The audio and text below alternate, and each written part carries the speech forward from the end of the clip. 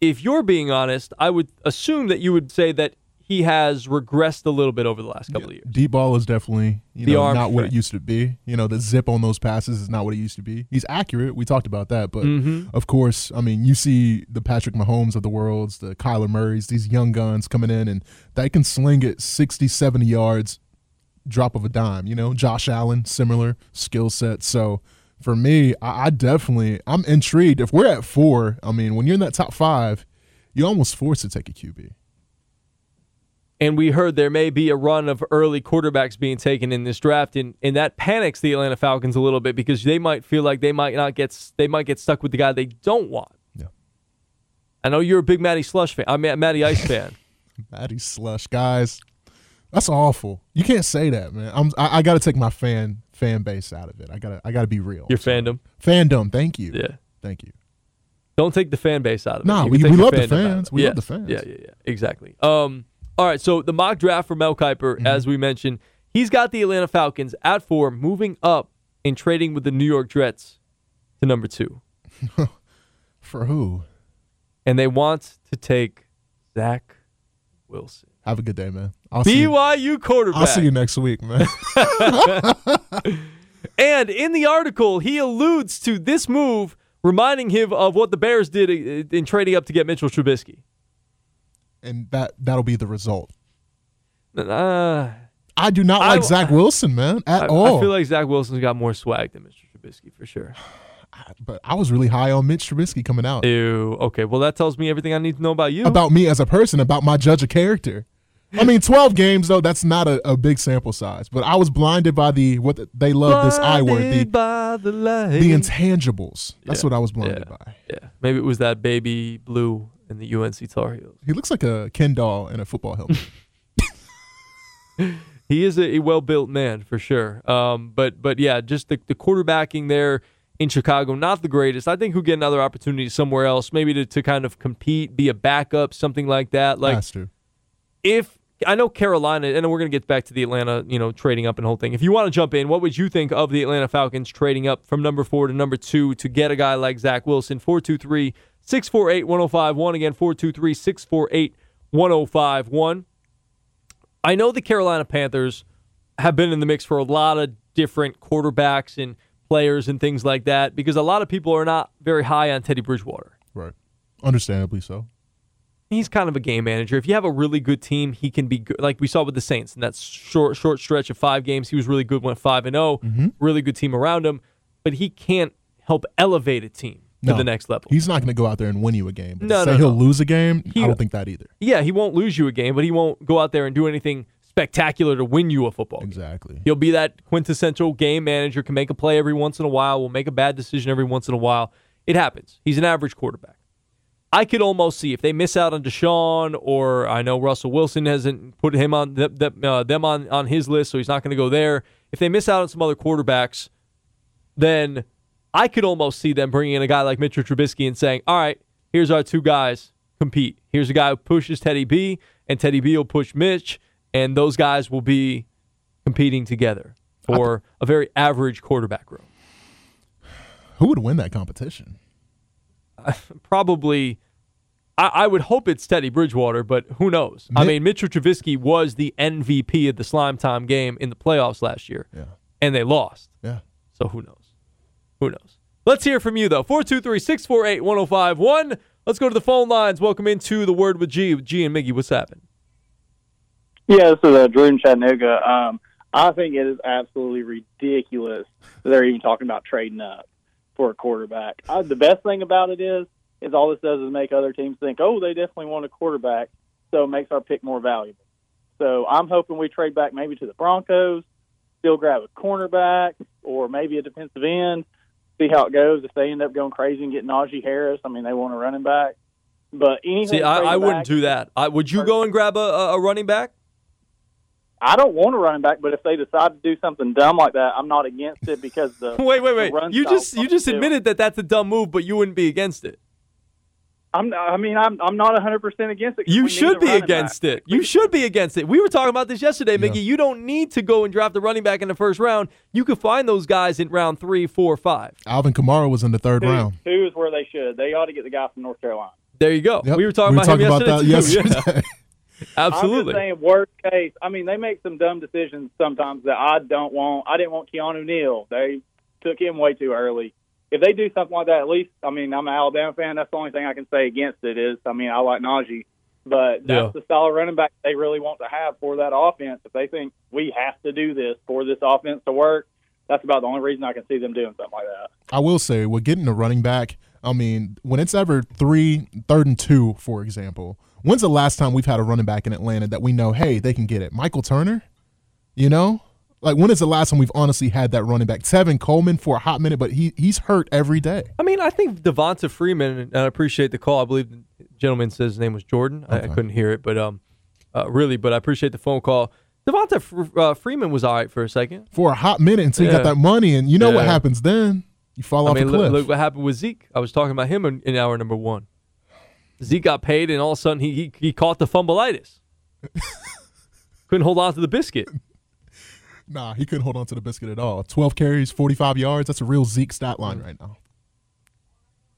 I don't love Zeke, but I think I love his running style. Dude, I just think he runs so freaking hard.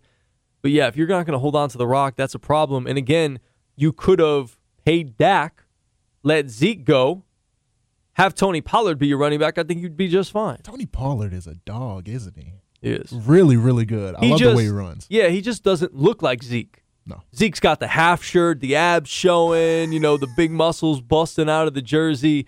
Pollard's kind of like, he's built, but he's smaller dude. Yeah. But he runs so hard. Yeah. And you could tell from that last caller why he wanted Najee Harris being an Alabama fan. I mean, he's an Alabama fan. And Najee Harris is legit, man. He is awesome in the red zone. I think he would have a Derrick Henry type of appeal, especially with Arthur Smith potentially. So, we'll see. So was Eddie Lacy, allegedly.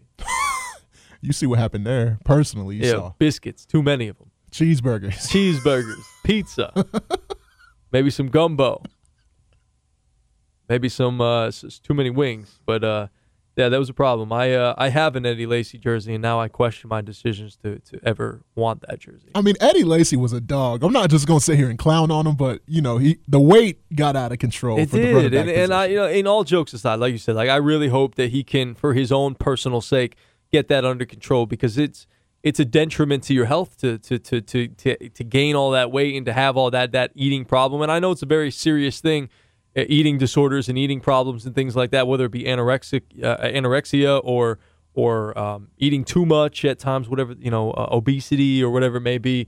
So yeah, that's a problem. But last caller does not want the Falcons to trade up. He actually wants them to trade down. Would you rather them trade down or stick? You would rather them trade up, trade down, or stick where they are? I mean, you lost all those ball games. You might as well pick it 4.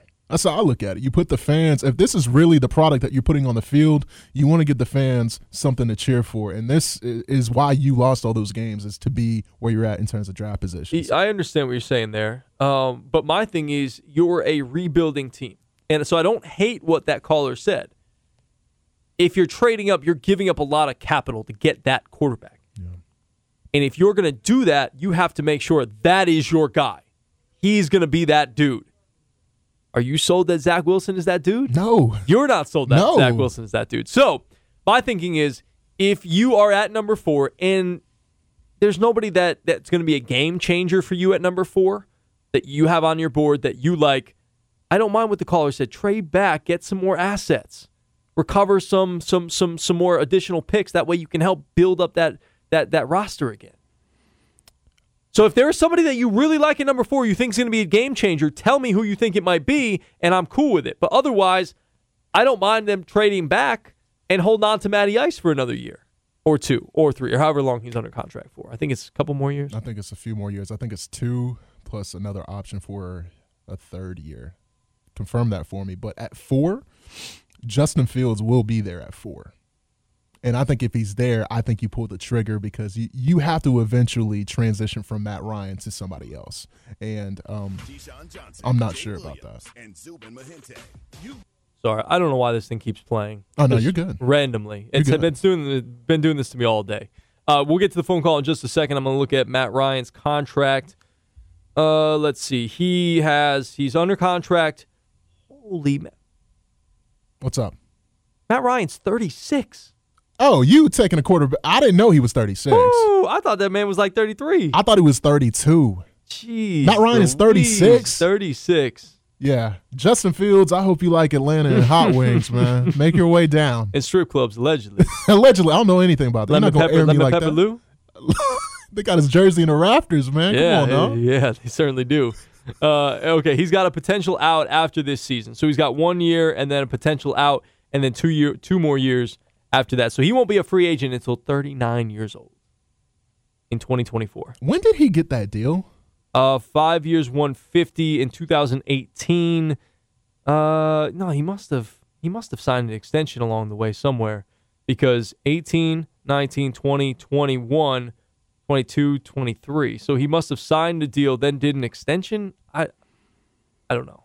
Okay. Well, quarterback is definitely on the table for me now because I was not going to say to draft a quarterback, but after his age being 36, yeah, Matt Ryan, we do need to talk about an exit plan. Yeah, at this point, because again, as you mentioned, the arm strength is going downhill for sure. I think he can still sling it around. I think he can be a good quarterback. I know he is. I just don't think this roster is made up for him to win and get to the playoffs this year. It would almost be better to put him in a more win now situation with a more ready-made group.